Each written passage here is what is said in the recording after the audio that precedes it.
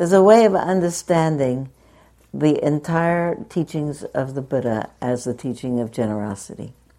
Really, in 2 weeks, today I want to talk about mindfulness. Last week I told you the life of the Buddha. Today we're going to talk about his teaching about mindfulness. Next week we're going to teach about the teaching of loving kindness. And the week after, on the 7th, we'll talk about paramita practice, which is the cultivation of the capacities of goodness in the heart.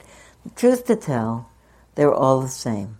I really, I can't imagine saying, well, I practice mindfulness, but not metta or not paramita practice.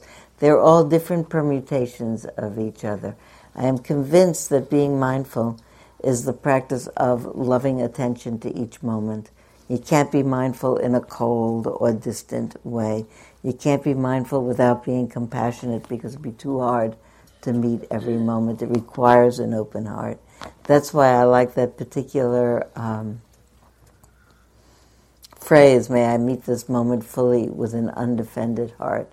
I think it makes a statement about the fact that meeting the moment fully means with an undefended heart. With an undefended heart means, if it's there, that I feel safe enough to be completely here. If I feel safe enough to be here, and I meet the moment fully, I'll see what's happening. And I will respond with kindness, not because I remember to, but I think it's because it's what we are motivated to do. So the heart leaps up to do the right thing. You know, if someone falls, you pick them up. You don't have to say, now, what's the right protocol for a fallen down person? I mean, you know, that there are things that the heart does without thinking about it. This story that the account that we heard from Ted this morning about serving people in need, and then the story I told you afterwards about the sense of serving people and the sense of people coming because they have a particular need that needs to be addressed, and the look that people might exchange that means I need help, and the ability to be able to say, I'm here. How can I help you? In a sense, those are both acts of generosity. How can I help you means I'm available. How can I help you? I give you my time. I give you my attention. I need help is also, in a sense, a generosity of giving somebody the possibility of connection. Everything you could think about is a permutation of an act of generosity. I think we either move close to people or away from people, or close to life and away from it. You know, I hadn't planned to tell this story at all, and it just came into my mind, so I will tell it briefly, and then I'm going to tell you about the Mindfulness Sutta, because I want to do it today. But I was thinking in the last few days, I was actually rewriting a story that probably many of you have heard.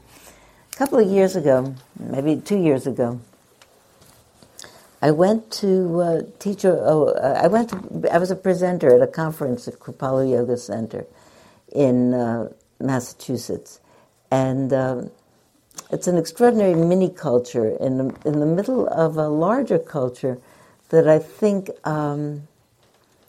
is having, I don't know, more than ever, it seems sometimes more than ever, that witty criticism, especially biting witty criticism, has a certain amount of vogue, you know. If I watch TV, or it seems to be getting a lot of attention. Sweet words, but witty, incisive criticism. I used to have the seat behind the, I won't tell you who he was, one of the music critics and for one of the Bay Area newspapers at the Symphony. And I'm convinced that he started to write his notes on the side of the program before they started to play. that 3 notes got started to play and he'd start to write, that criticism.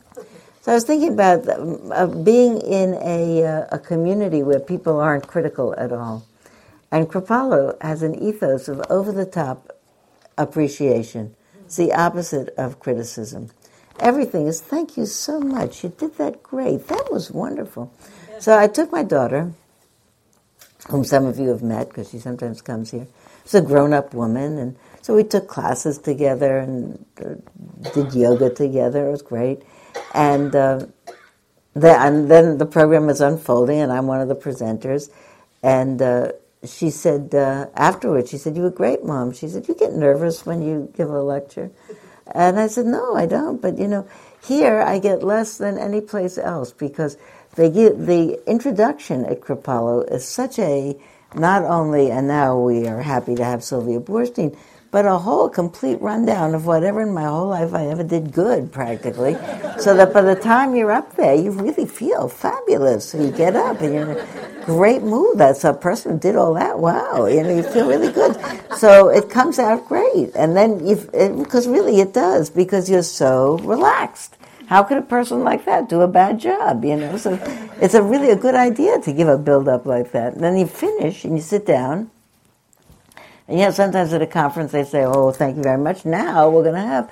You sit down and that same introducer then says, "That was great. Thank you so much. I especially liked what you said about da-da-da." And they have an immediate playback review of what you did, highlighting your best points. So you really feel wonderful. It's like before and after. And they do it on everybody. And I was feeling in the room throughout the week how everybody's mood was just lifted up. It was like magic. Everybody went around the hall smiling at each other. Then an atmosphere of appreciation, everybody feels safe. At the end of the time, we were there for 5 days or so, and we're ready to go home, and so they take faculty pictures, and then everybody wants to take a picture of you, and they take a picture of me with Emmy together. Everybody hugging, everybody, faculty hugging, people hugging you, thank you so much. Hugging Emmy because she was with me, everybody hugging. We go to the airport, the person who drives us to the airport in Hartford, telling us, "You did great, please come back." We get out of the car, take out the suitcase, we're hugging him, hugging. We fly back, we come on the airport, or we get off and we're in with the last people off the bus. We get off the bus at Larkspur Landing. By the time I pay my fare, and we get down, the driver is in the back of the bus, standing there with our 2 suitcases left. Everybody's got the suitcases and gone. So we're hurrying to the driver, and in the middle, we're hurrying. I look over at Emmy, she's looking at me, and we both burst out laughing because I could see that she was dead on course to hug that bus driver. And so we didn't do it. We just pick up the suitcase and leave. And after we get by, we burst out laughing. I said, "I saw you. You're going to hug the bus driver." And she said, "Well, you were also. I saw it. I saw it." And the thing was, we were. Because it gets like in a habit. You have to restrain yourself. Oh, no. But afterwards, I thought a lot about the infectiousness of moods and the generosity of praise. It's a generous thing to say to somebody, not to make it up, but to say the best things about somebody and to give them a replay of what they did great. We do that with children. It's called good parenting. You did great. That's wonderful. Someone comes home and draws 3 sticks and you stick it up on the refrigerator for a month. This is wonderful. Look, it's wonderful. That you did great is very good for the soul because you feel safe around people who tell you did great. You feel relaxed. When you feel relaxed, your heart feels good, and you feel like hugging people. That's where the hugging comes from. The hugging is normal when you feel good. You feel like hugging. And the whole reason I'm telling you this story is it occurred to me that the hugging is a metaphor for coming near to somebody. You don't hug somebody at a distance. That that you don't actually have to hug everybody in the world, but it draws you nearer to them, as opposed to when you don't feel safe with somebody, you draw away from them. The last thing you do is hug them. If you're in a relationship and you've been having a tough time with your partner, and the partner says, "Come, give me a hug," you think, and you don't feel like, you have to be in a hugging mood to hug, because I can't hug you because I still feel unsafe about you because you said that not nice thing about me. And I think it has all to do with safety in the mind and ease in the mind. And it's all to do with generosity, because when everybody's giving each other presents of praise, of time, of interest, you don't have to give stuff. You know, I was actually thinking when Jerry Springer was saying this morning about nobody gives presents, they give the present of their company. You know, it says on a wedding invitation, the presence of your company is invited. That the presence of your the honor of your presence, something like that. But if you come and you show up, it's a gift, and you pay attention to people, and you bring a pie, or you talk to them, or you keep them company, or you hold their baby for a while during the dinner so they can eat. There's a lot of exchanges of generosity, of energy, not of stuff. And I think that's why people like Thanksgiving and are all flying every place to go and do it. But there's a way, and I want to come back to it, that I actually think that generosity is a foundational piece, not for that reason, that the giving of one's presence and the giving of one's energy lifts up everybody, but on top of that, it's the opposite of holding on. And I think that what the Buddha taught really fundamentally as the cause of suffering is that the urge to grasp what is ungraspable, essentially, since everything is ephemeral, is really the source of all of our suffering. And we grasp onto things. We hold on. It has to be otherwise. Imagine about all of the fights that people are having today, alas, because people get confused, about you didn't come to my house, you always came to my house. Now you're going to your mother-in-law's house. For the last 50 years you came to my house. Now you're going to your mother-in-law's house. It was always the other way, but now it's this way, Mom. But no, it was always the other way. So on an otherwise happy day where everyone is alive and well, all kinds of it. You laughed, so you probably all know somebody who's having a little trouble with who's going to the wrong party tomorrow. That if the mind could think out of the box and think, this is my person, they are alive, they're going to go eat somewhere in safety, that's enough. Doesn't matter whose table they eat at, they'll eat at mine next week. The mind gets really peculiar. I'll tell you the ultimate, I don't know if this is the ultimate, but this is an ultimate and really peculiar. And then we'll do the sutta. I read it in yesterday's paper last night. A man whose name I've now forgotten died yesterday in England. He was 109 years old. Did you read that? He was the last remaining survivor, apparently they know, of a battle that took place in France during the First World War in 1917. The truce of I think it's 1917, maybe it was 1914. But there was one Christmas when French and English and German forces were firing each other in a terribly, terribly disastrous, bloody battle where millions of people, I think, were killed. Thousands of people, certainly, were killed in that particular siege of the war. Where on Christmas Eve, after weeks of shelling, this is in the kind of warfare where people are going back and forth holding a line, weeks of shelling, on Christmas Eve, suddenly, the guns fell silent, and everybody came out of their trenches. And do you know the story? And they met each other in the middle. And they exchanged cigarettes. And my hair stands on end when you hear this. They exchanged cigarettes.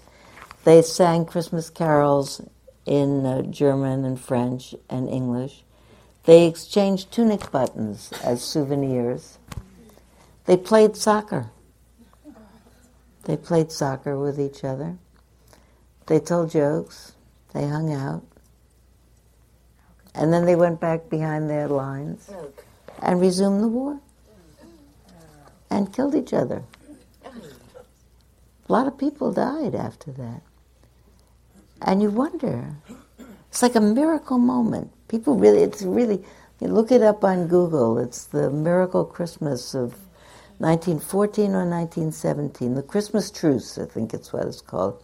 There are books written about it and people interviewed about it. And you think to yourself, how come it didn't arise in the minds of all of those people in the middle of having a smoke with somebody and singing Christmas carols, you know what? What if tomorrow we just all put down the guns? I'll start to cry. And went home. You go home, I'll go home. I'm not going to come after you. You don't come after me.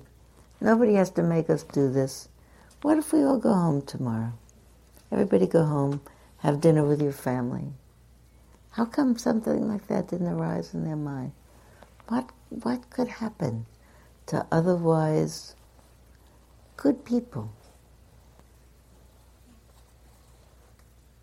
To otherwise good people. I mean, people don't normally want to kill other people. I mean, it's not a normal. I mean, some people do, but it's a very, very, very minor occurrence amongst populations of people, and those people aren't healthy. Healthy people don't want to kill other people. I mean, we are, as a species, amiable animals, really. We go around in groups.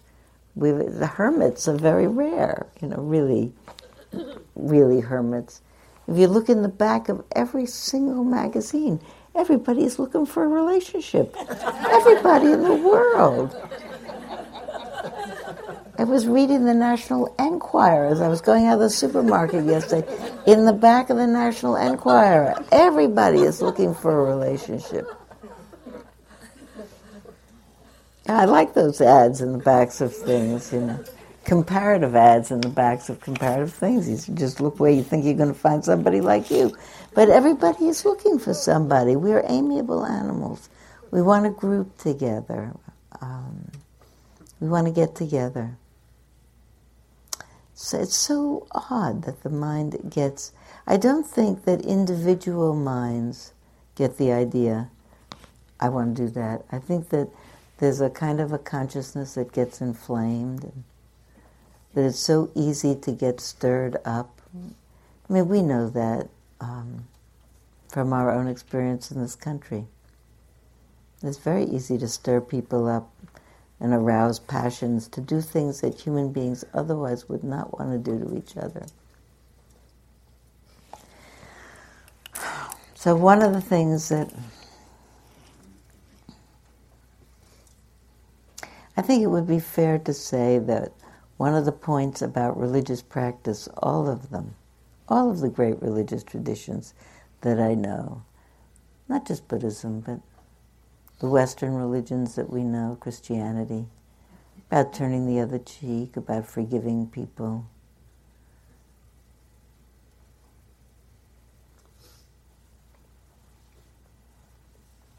Part of this morning was someone called in to talk about how Jesus would have celebrated Christmas and whether he would have done so much buying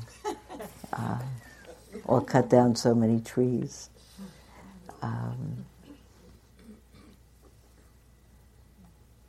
So let's really do the homework for today. This was the homework. As you remember, at the end of last week's episode, in the life of the Buddha, he had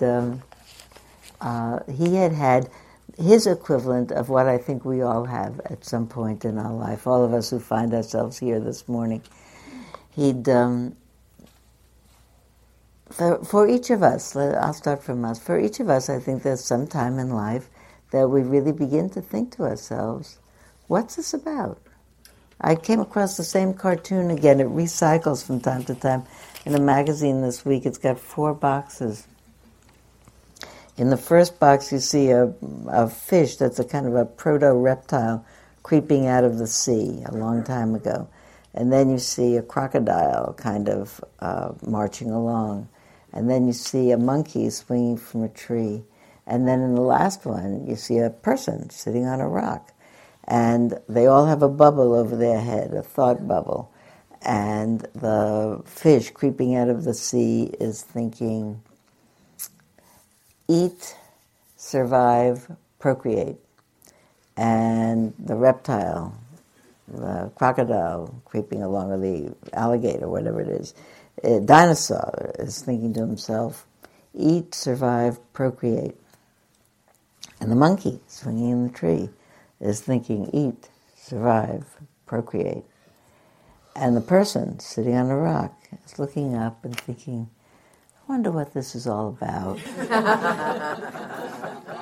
And I actually think that's a pretty fair... I think actually, by the way, that it could be eat, survive, procreate. I wonder what this is about. I don't want to really dismiss those other parts, because we're still animals. But we're animals with very big brains. We have the same limbic brain as a dinosaur, really. And one of the things that Dan Goleman said in his book Emotional Intelligence is that on the level of startle, we're just like dinosaurs. He said we make an instantaneous, thought-free determination of safety, not safety. He says if it was a thought, it would be, do I eat it or does it eat me? Which is his way of, dinosaur brain activity. Do I eat it or does it eat me? Am I safe? That's what causes us to jump out of the pathway of cars coming around the corner, or fall to the ground if we hear shots go off. You don't think to yourself, what should I do now? What would be a good idea? The body just does it. If you trip on a step, you catch yourself. You don't think, tripping, what should I do? So, it's good that we have that limbic brain, but we also have this enormous rest of the brain over it. What?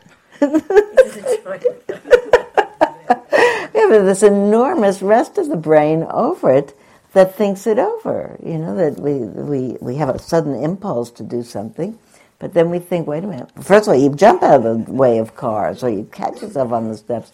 But what if someone insults me in the middle of a faculty meeting, or inadvertently or advertently or whatever, and I get very upset and angry and have a thought. In between the angry thought and the saying out of an angry response, maybe I have a thought in my mind that says, wait a minute, think a minute. How do you want to put this? What would be a good way to do it? You don't have to shout. Somewhere past the age of 3, when we say to children, use your words. How many people ever said to their children, use your words? You can use your words. When they lie down, they kick and scream, and you say, in a nice way, please use your words, and then I'll be ready to discuss this with you.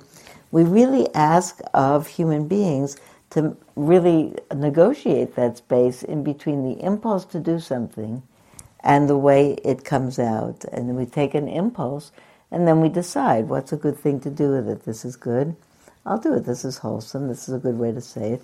This is not good. I feel like hitting. I feel like lashing out. I feel like taking this thing. This is very nice. I'll just put it in my pocket. That we don't do that. And we think, this is very nice. Now, can I afford it? Or what should I do? Or maybe I can, or maybe I can't, or maybe I could save up for it. So we have that whole space in the mind that thinks, I feel like, but now I can determine whether or not it's wholesome, and whether or not, in the long run, it's conducive to my peace of mind and conducive to the peace of the world. Think about wars. You think that it's such a dramatic way to say that adult people who somehow cannot figure out a way to work things out and share, so they have to shoot each other. There's something, someone has not thought about it.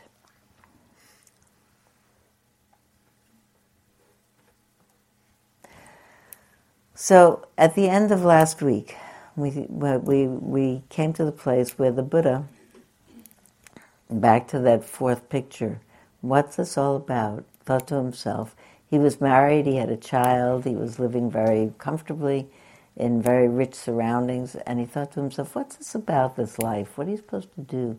And is it true that it ends in death? If it's just a one-way trip to old age, decay, and death, what's the point of it? What are you supposed to do with it? And if it only ends in death, we'll be separated from everyone we love, and they from us. So what's the point of that? And how should I not lament the fact that it's all getting used to what I don't have and what I can't have, or what doesn't work anymore? If it's all getting used to being separated from what is pleasing to me, that life is a series of challenges. We lose everything that's dear to us if we live long enough not to be lost to them. So how do we do that and still not only feel not discouraged about life, but feel encouraged about it and want to make it good for people. How do you keep a good heart? How do you keep yourself generous and compassionate? Because not only is it nice for the world, but it's the redemptive move for your own heart. But he didn't know that as the answer then. So he said, how do you keep your heart engaged and hopeful and kind and generous? So in the story, he left his family and went off, and you remember last week we had come to the point where he'd studied with two meditation teachers of that era, both the most famous meditation teachers. He'd learned to be an adept in two particular forms of concentration meditations.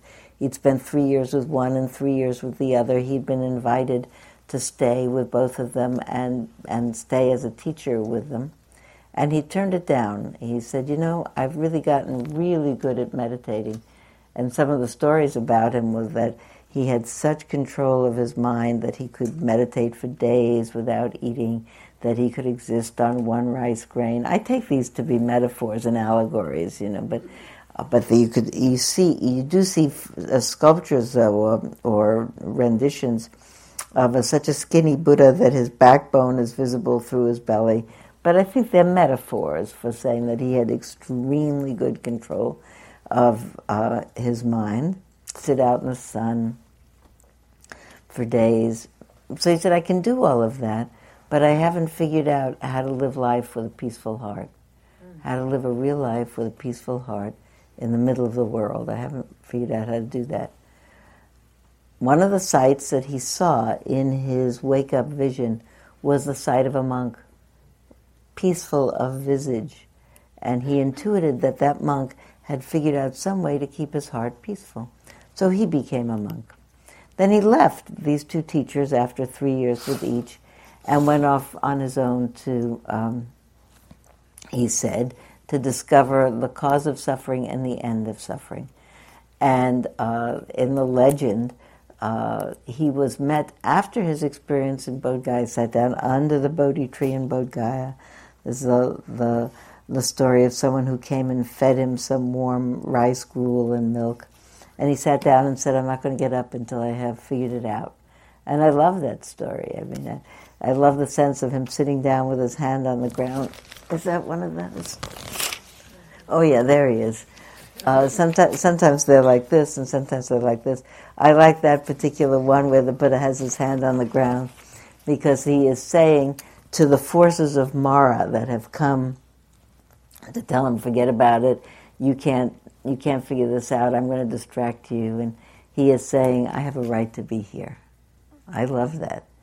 I think about each of us in this world who for whatever reason feel not as good about ourselves as we should, because we are all as good as we could be. We should all practice that and put the hands down on the ground and say, I have a right to be here. None of us could be different. None of us could be better. We're just what we are. Amazing. Amazing. We all got up this morning.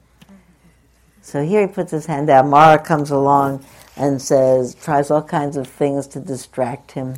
He is undistractable. In the morning, he says, I figured it out. I figured it out. And he spent some time, some weeks, in the area of that tree, presumably consolidating his vision.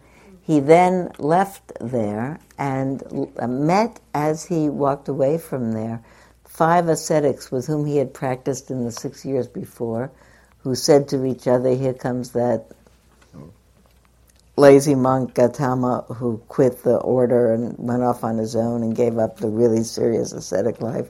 Let's not talk to him. That's the legend. In various places where you read it, it's usually pretty cute. They say, let's not talk to him. It sounds just like first graders on a playground. Let's not talk to him. Anyway, let's not talk to him. But presumably in that legend, when they come near to him, they see that such a radiance is coming out from him that they really decide that they need to talk to him, and they talk to him. And what he explains to them in the form of the sermon that set in motion the turning of the wheel of the Dharma, are the Four Noble Truths and the Eightfold Path, which we talked about at the end of last week. Life is challenging because it's always changing. You can't make yourself comfortable permanently. There are really lovely moments, but everything's always changing. Kind of like a soap opera.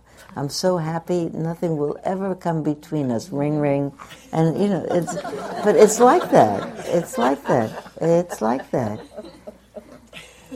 And sometimes in banal ways and sometimes in terrible ways, Everybody who has, including people here, loved ones serving in Iraq, is terrified when the phone rings, because it could be their next door neighbor saying, "Can I bring you a pie?" And it could be someone from the government calling. You don't want to, your life can change. Our lives are continually interrupted by what we didn't expect. Everything we didn't expect. When we heard about Martin Iliam this morning, he was expecting to go retire in Puerto Rico. He didn't do it. I'm happy he expected to, Probably enjoyed the expecting, but, we expect this and we expect that. And for a while, what we expect happens and then it doesn't. So here's the first noble truth, that life is challenging. We're always adjusting to a new circumstance. The second of the noble truths is that suffering is the extra tension in the mind when we can't accommodate the truth of our experience. That's all. It's often translated as craving. It's tanha, which means the insatiable need to have something. And sometimes it's misunderstood as desire. Like I have a lust for, a cheeseburger for lunch, or sometimes you have a lust for a cheeseburger for lunch, it's not about not having desires, bodily desires or mental desires. I really hope I meet a person and get a relationship. It's about having a desire which, if it can't be met, you cannot be at ease. It's the inability to be happy if that desire isn't met. It's an insatiable craving for things to be a certain way. A wish that they be a certain way. There's so many things that I wish for. In the world and for me and for my family. There are lots of things that I wish it were this way and not that way. It's not about not wanting or not wishing. It's about the mind being unable to relax about its not being so. And the ability to say, well, I wanted this, but I got that. And to feel sad about it. It's not even to not feel sad about it if it isn't your way. It's to not be angry about it. Say, just for that, I'm mad at life. Just for that. It should be other. Which is really a piece of non-wisdom. It couldn't be other. Things are what they are for such complicated karma. That's the second noble truth. The third noble truth is that the mind could learn to be peaceful around what it gets and what it doesn't get. Peace is possible. Peace is possible is the third noble truth. That doesn't mean that you stop wanting things. I think probably I'll spend my whole teaching career talking about the meaning of a great way is not difficult for those who have no preferences. Because I have preferences, and I really want to say it's not about becoming completely, you don't go into a restaurant and say, bring me anything. It's not about that. It's not about forgetting tastes. It's about being able to say, oh, all right, this is what I've got. Everybody that we know who is dealing with an illness, we are all in some way, dealing with this illness of life, but everybody who's dealing with a more compelling, rapid illness than just being alive is having to say, this isn't what I wanted, but what I got. The fourth of the Four Noble Truths is the path that cultivates the mind that says, okay, I'll just somehow. I'll have the strength to change what I can and the courage to accept what I can't. Not I will, I do have the strength and I do have the courage, that there's a path for that. And then the Buddha went out and he taught for the next 40 years. 40 years. He was in his 30s at that time. So it was about 40 years. He died in his 80s. And he walked around India. He founded a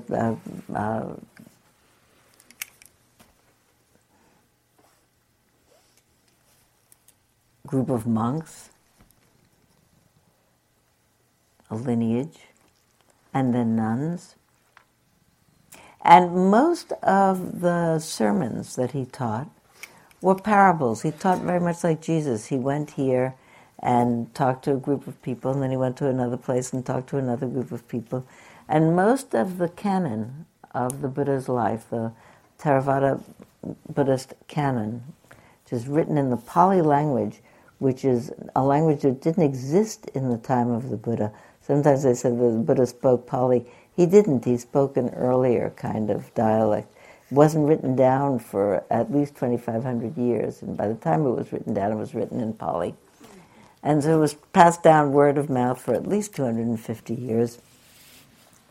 And most of the canon are parable stories. He went here, he said this, he told the story about that, he told the people of this, the story about one of the stories which was very helpful to me when I was a beginning student was he went to the people of Kalama and he said, don't believe anything anybody tells you. Don't believe it if it's someone says it's a sage or this is a this or this or that. Don't believe it if it's even someone says this is a Buddha. Don't believe any doctrine that anyone tells you. If you hear something and it's interesting to you, you try it. And if it works for you, then you can believe it. If it doesn't work for you, don't believe it. It was very inspiring for me to hear somebody say to me, you don't have to believe this. This is not the way it is. You try it out. If it works for you, good. And it doesn't, that was very freeing. It was freeing, first of all, because of all the concerns about am I accidentally taking on a new religion, which I don't know how big of a concern it was, but I might have thought about it. But it's also just because I'm kind of... I'm trying to think of a nicer word than feisty. I like to think that I consider things a lot. I think carefully before I do things. I don't. Maybe I'm worried about being gullible or something. That would be the worst, to be gullible or something. So I don't easily believe things. So someone said, you don't have to believe it. Try it out. See if this does you any good. If it does you good, good. If it doesn't, that was very helpful. In that whole compendium, in that whole canon, there are several sermons that are instructional sermons. There's an instructional sermon about how to be a householder. There's a householder sermon, because most of the sermons were given to monks. But there's sermons for being a householder. There are two sermons, the Sermon on Loving Kindness and the Sermon on Mindfulness, that are the particular underpinnings of all the teachings that we do here at Spirit Rock. They're both actually non-parochial sermons. They're non-doctrinal. They don't say anything about a cosmology. They talk about how the mind works, but they don't talk about a cosmology, how the world began or ends, or they don't require any kind of a leap of faith. They're instructional. They're instructions.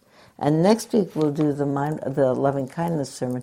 And today I want to tell you about the Foundations of Mindfulness sermon, because really it's how people derived the instructions for mindfulness teachings. If you go on a mindfulness retreat and people says, okay, close your eyes and bring your attention to the breath, this is where it comes from.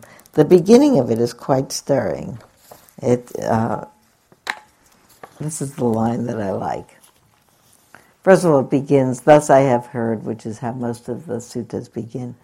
On one occasion, the Blessed One was living in Kuru country, at a town of the Kurus named Kamasadama, and there he addressed the bhikkhus, the monks, thus. He said, "Bhikkhus, Venerable Sir," they replied. And then he said, "Bhikkhus, this is the direct path for the purification of beings, for the surmounting of sorrow and lamentation, for the disappearance of pain and grief, for the attainment of the true way, for the realization of nirvana, namely the four foundations of mindfulness." Actually it says nibbana because it's written in Pali. What are the four? Then he talks about the four foundations being attention, contemplating the body, contemplating feelings, contemplating mind, and contemplating objects of mind. And now I want to tell you about each of those a little bit. You know, when you sit down and you do mindfulness practice, often, especially when you go to a first mindfulness meditation, people will say, okay, mindfulness is paying attention. This is, at least was my experience when I began. Mindfulness is paying attention in your life all the time to what's going on, outside, inside. It's I said in the middle of my first retreat, when I finally had some really great eureka moment, I thought, I got it. And I went to my teacher for my next interview, and I said, I got it. This is like being on sentry duty. I mean, really. And Jack said, no. He said, it's a little like being on sentry duty, that you're really alert to everything that's going on inside and outside and around. And he said, but sentries are tense. So this is alert and composed, so that not only can you see what's happening, but you see it from a base of composure, so it doesn't startle you. If it startles you, you'll turn away from it, either actually or metaphorically, and you'll be confused by the startle. So that the instruction to begin with the breath is a very wise instruction. And truth to tell also, they'd say it's mindfulness of everything.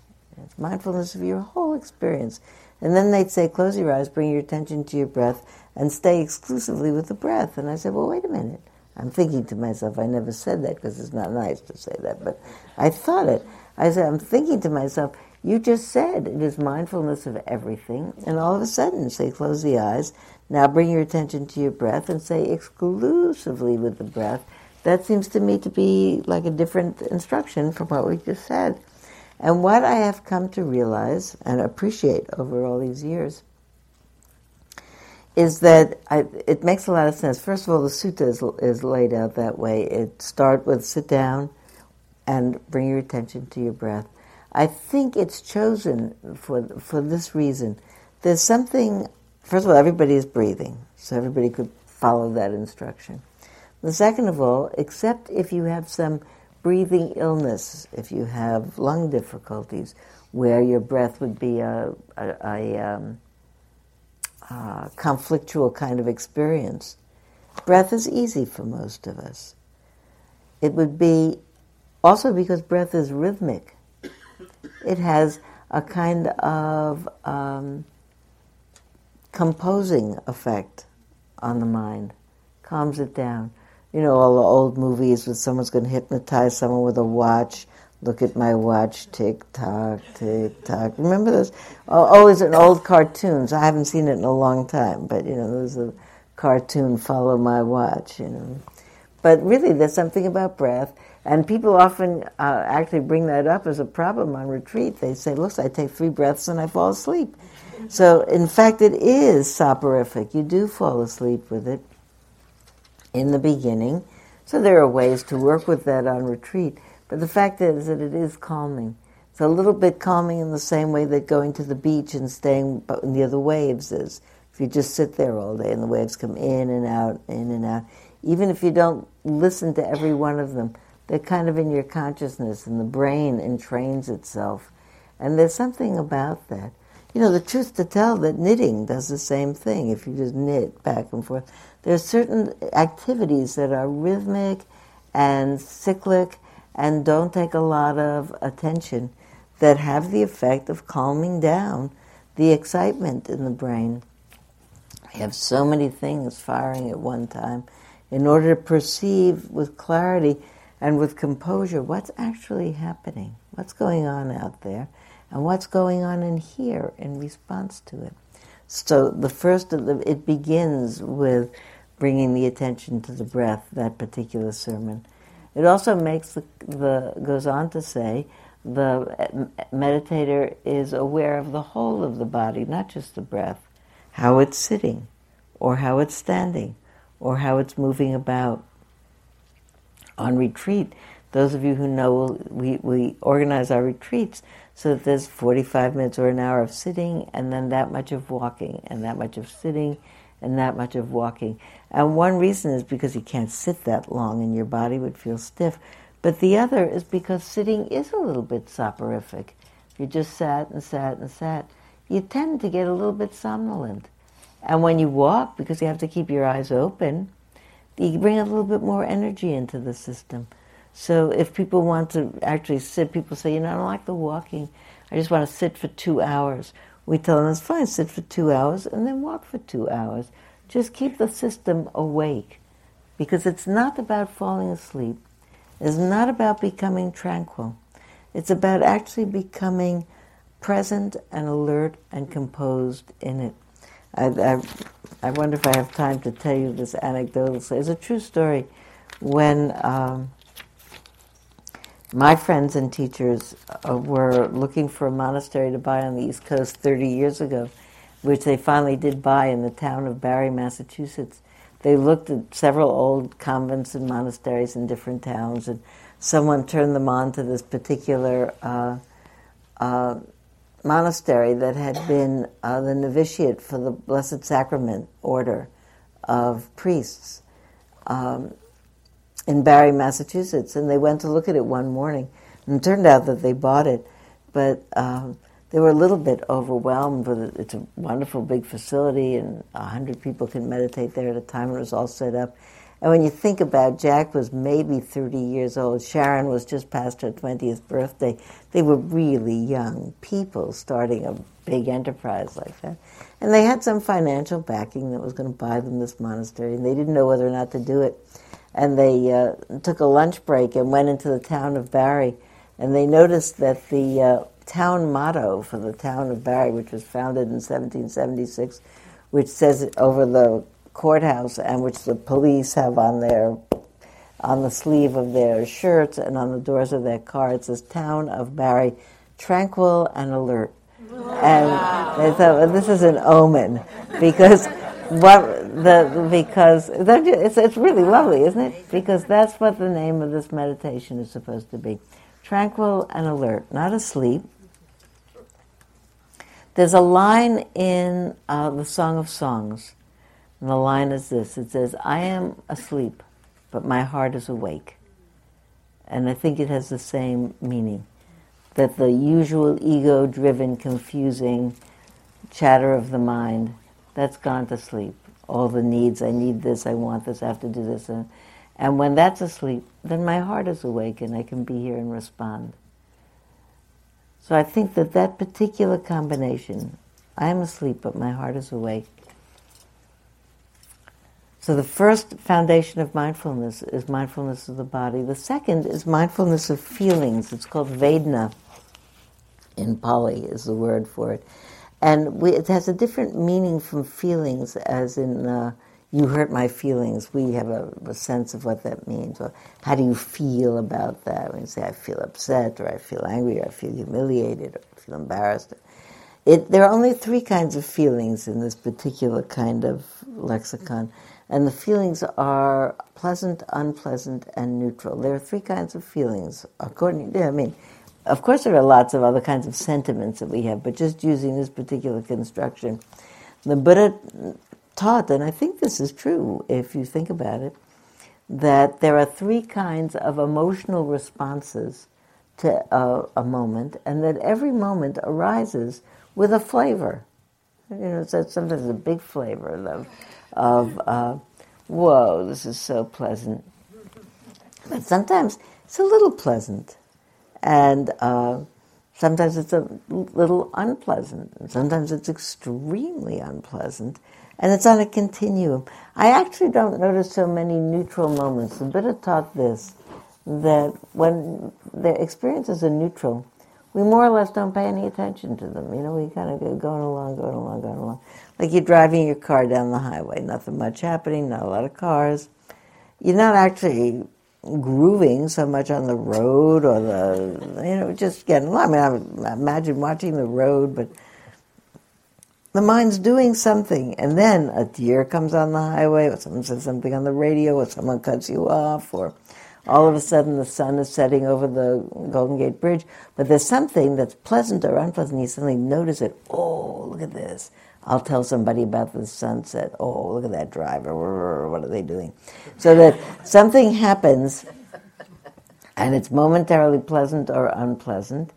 And if one watches, if I watch my mind in the moment after pleasant or unpleasant, moment actually simultaneously with it, it's pleasant, and I think, oh, I'll remember to tell this to somebody later. Oh, too bad I don't have my camera with me right here. I could just do that. Oh, that the mind will do something to say, I want a little bit more of that.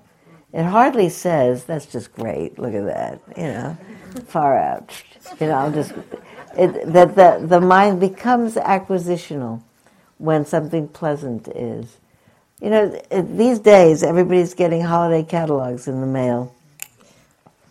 I am trying to put them right into the recycle. Because if you look in them, there's no end of things that I did not know that I needed until you look in there. And then, and the writing in them is so seductive, and the mind is seducible, The one tool you use for every garden job you have. I think, oh, wow, I could use that. But I already have a garden tool for every job I have. Why do I need a one tool? But anyway, and also that the something unpleasant happens. Someone cuts you off. That person, they didn't. But you don't know where that person's going. And in that moment, my mind is flurried up. It gets aggravated. The moment of aggravation, the moment of irritation in the mind is now coloring the next moment of the mind. It leaves an odor, it leaves an echo in the next moment of the mind. That if my intention is to keep my mind sweet so that my heart will be available to me, I don't really want to give much airtime to that. Probably what happens when someone cuts me off and I get frightened is I got frightened. So I could think, oh, sweetheart, you got frightened, didn't you? Okay, relax, you're okay. Thank goodness, you're okay. Want to sing a little bit now? Forget about it, There's another way other than, or I could do on him, or I could do on me. I shouldn't be driving at that time of day. I chose the wrong time of day. It's too much traffic. There's a way that the mind can either get off on recriminating, or it can say, let's not do that. Let's do something else. Let's sing a different song. You can do something else. I actually think one of the ways I like to talk about liberation is that I am not stuck with whatever mind state has come along, whatever opportunistic mind state. It just moves in, says, "Oh, here's a nice place to live. I'll live in her mind for a little bit, and I'll stay here." And I can flare it up or let it go.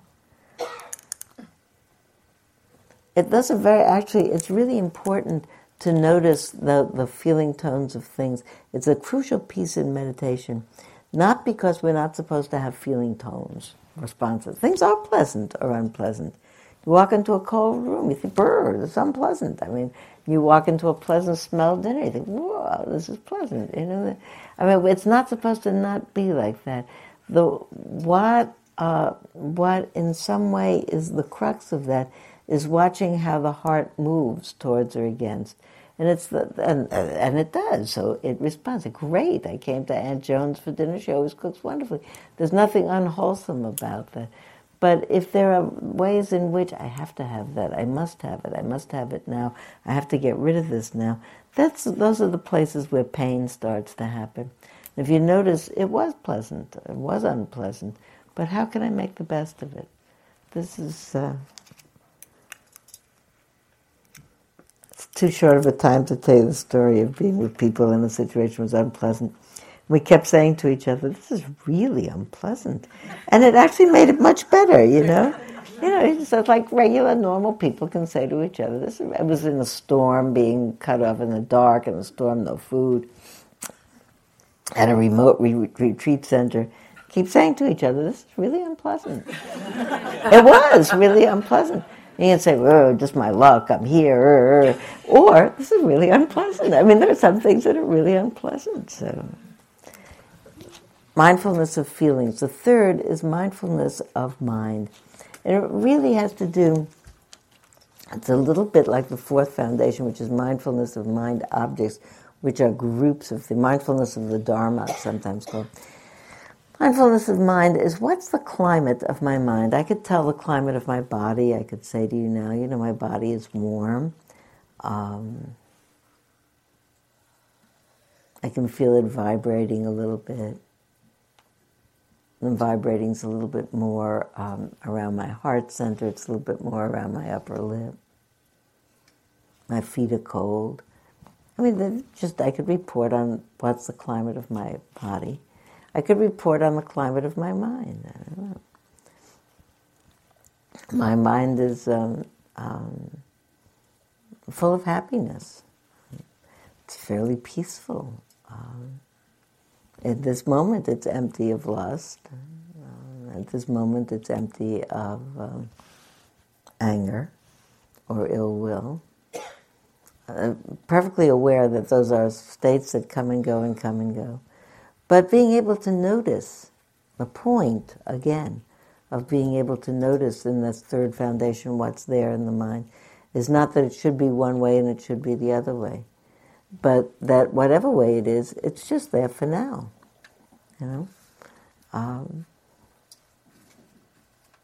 I remember telling this group some weeks ago after Katrina, I said, I don't feel like I'm, I said I had a hard time coming to class because I'm so upset about what's going on, and I feel furious, and it's not a good way, I think, to come and teach a class. And one of my friend Joelle, on the way here, whom I visited, said, you can feel furious without having ill will. And that was such a big revelation, that, so I could say, there is anger exists in my mind. No ill will, but anger.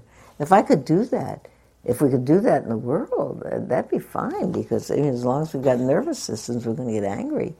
Things don't go the way they do. My most favorite story about His Holiness the Dalai Lama and anger is someone asking him once, "Do you ever get angry?" And him saying, "Of course, ha." He always says that little ha. So, "Of course, ha." He says, "Things don't go the way you want. Anger arises. But it's not a problem.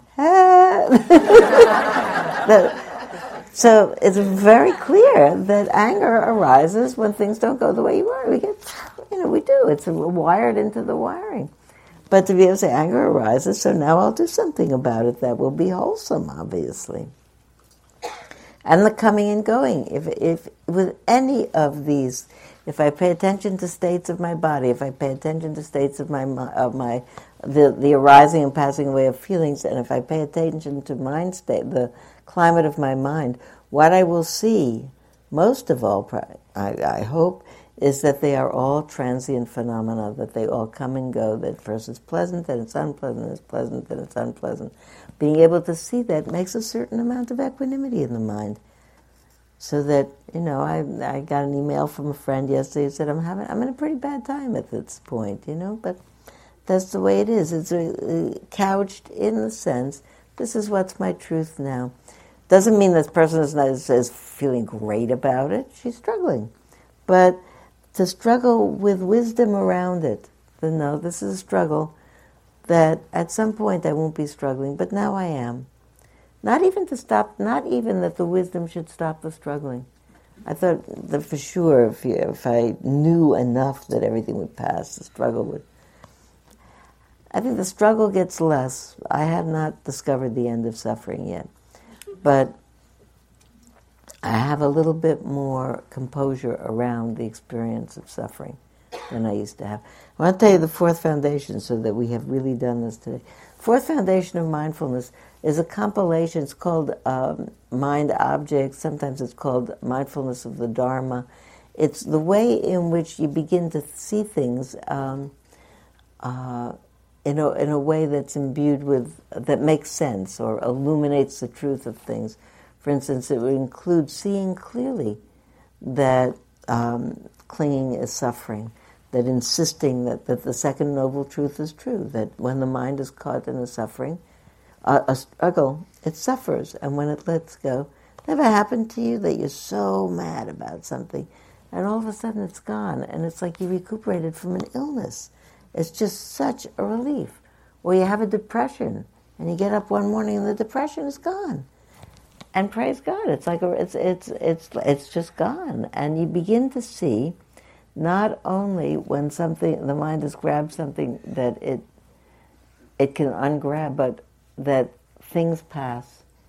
That the three things that we hope to see through this practice of incisive seeing, which is what mindfulness is. It's often translated into English. Mindfulness is translated from the Pali word vipassana, which is more often translated as seeing clearly, which is translated into French as vision profonde, which I like better, actually, because I think about, you could see something, or you could even see it. I'm not sure it's seeing clearly. If I wipe my glasses and I put them on, I'll see clearly. But I don't know if I'll see profoundly. And I really want to see profoundly. What I thought about I read that story again about the Christmas truce, and I thought to myself, all those people saw that they were up there having a party, and they all remembered that was a far-out thing to do. Why didn't they see profoundly and think, hey, we could keep this up and go home, There's another way to live. What happened at that point? Why don't we see profoundly when we are grieved that this time is going to pass, which does not preclude grieving. It precludes maybe a little bit about the panic about the grieving. Will the world ever come back? Will it ever look right? Will I ever be able to laugh again? Maybe it eases a little bit of the panic around it. The three things that I want to know and remember are that things pass. In the middle of tremendous tumultuous grief or fear or sickness or pain, I forget that. I want to remember it. I want to remember that struggling with what I can't change is making it worse. And the minute I say I give up, it's out of my hands, I'm going to feel better. And I want to remember that it's happening, whatever is happening, not to a separate me, but to everyone in concert, that all of our experience is an interrelated web of very complicated karma. And even the fact that breath goes in and out of me, it does it because there's still enough air, enough oxygen around this planet for us to breathe. And it does it because I still have enough lungs to make good use of it. There's nothing that actually happens that happens to someone alone or anybody in a vacuum. The fact that we're all here today is the result of a million probably thousands of traffic transactions that didn't cause any of us to get killed on the way here this morning.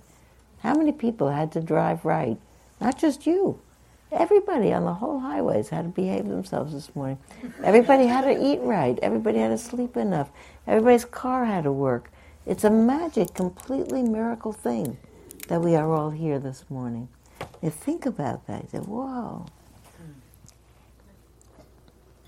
So the Buddha said at the end of that particular sutta that if anybody practiced mindfulness for 7 years, they would be guaranteed to rise to the next level of freedom from being trapped in confusion. Then he said, never mind 7 years, 7 months. Then he said, never mind 7 months, 7 weeks. Then he said, never mind 7 weeks, 7 days.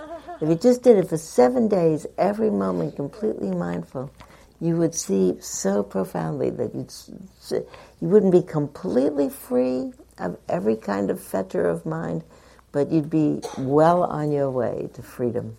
I like to tell people that in the beginning of long retreats, and then I like to tell them that at 7-day intervals. But in this moment, if we all went out of here, 7 days, we'll see each other in 7 days. But I'm glad we did that. I love doing that.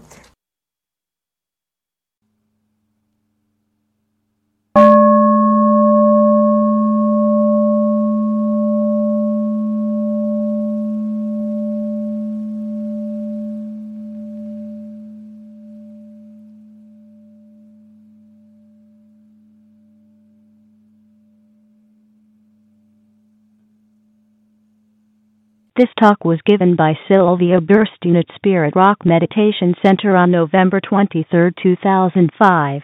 It is an offering of the Dharma Seed audio. Thank you for listening. To learn how you can support the teachers and Dharma Seed, please visit dharmaseed.org/donate.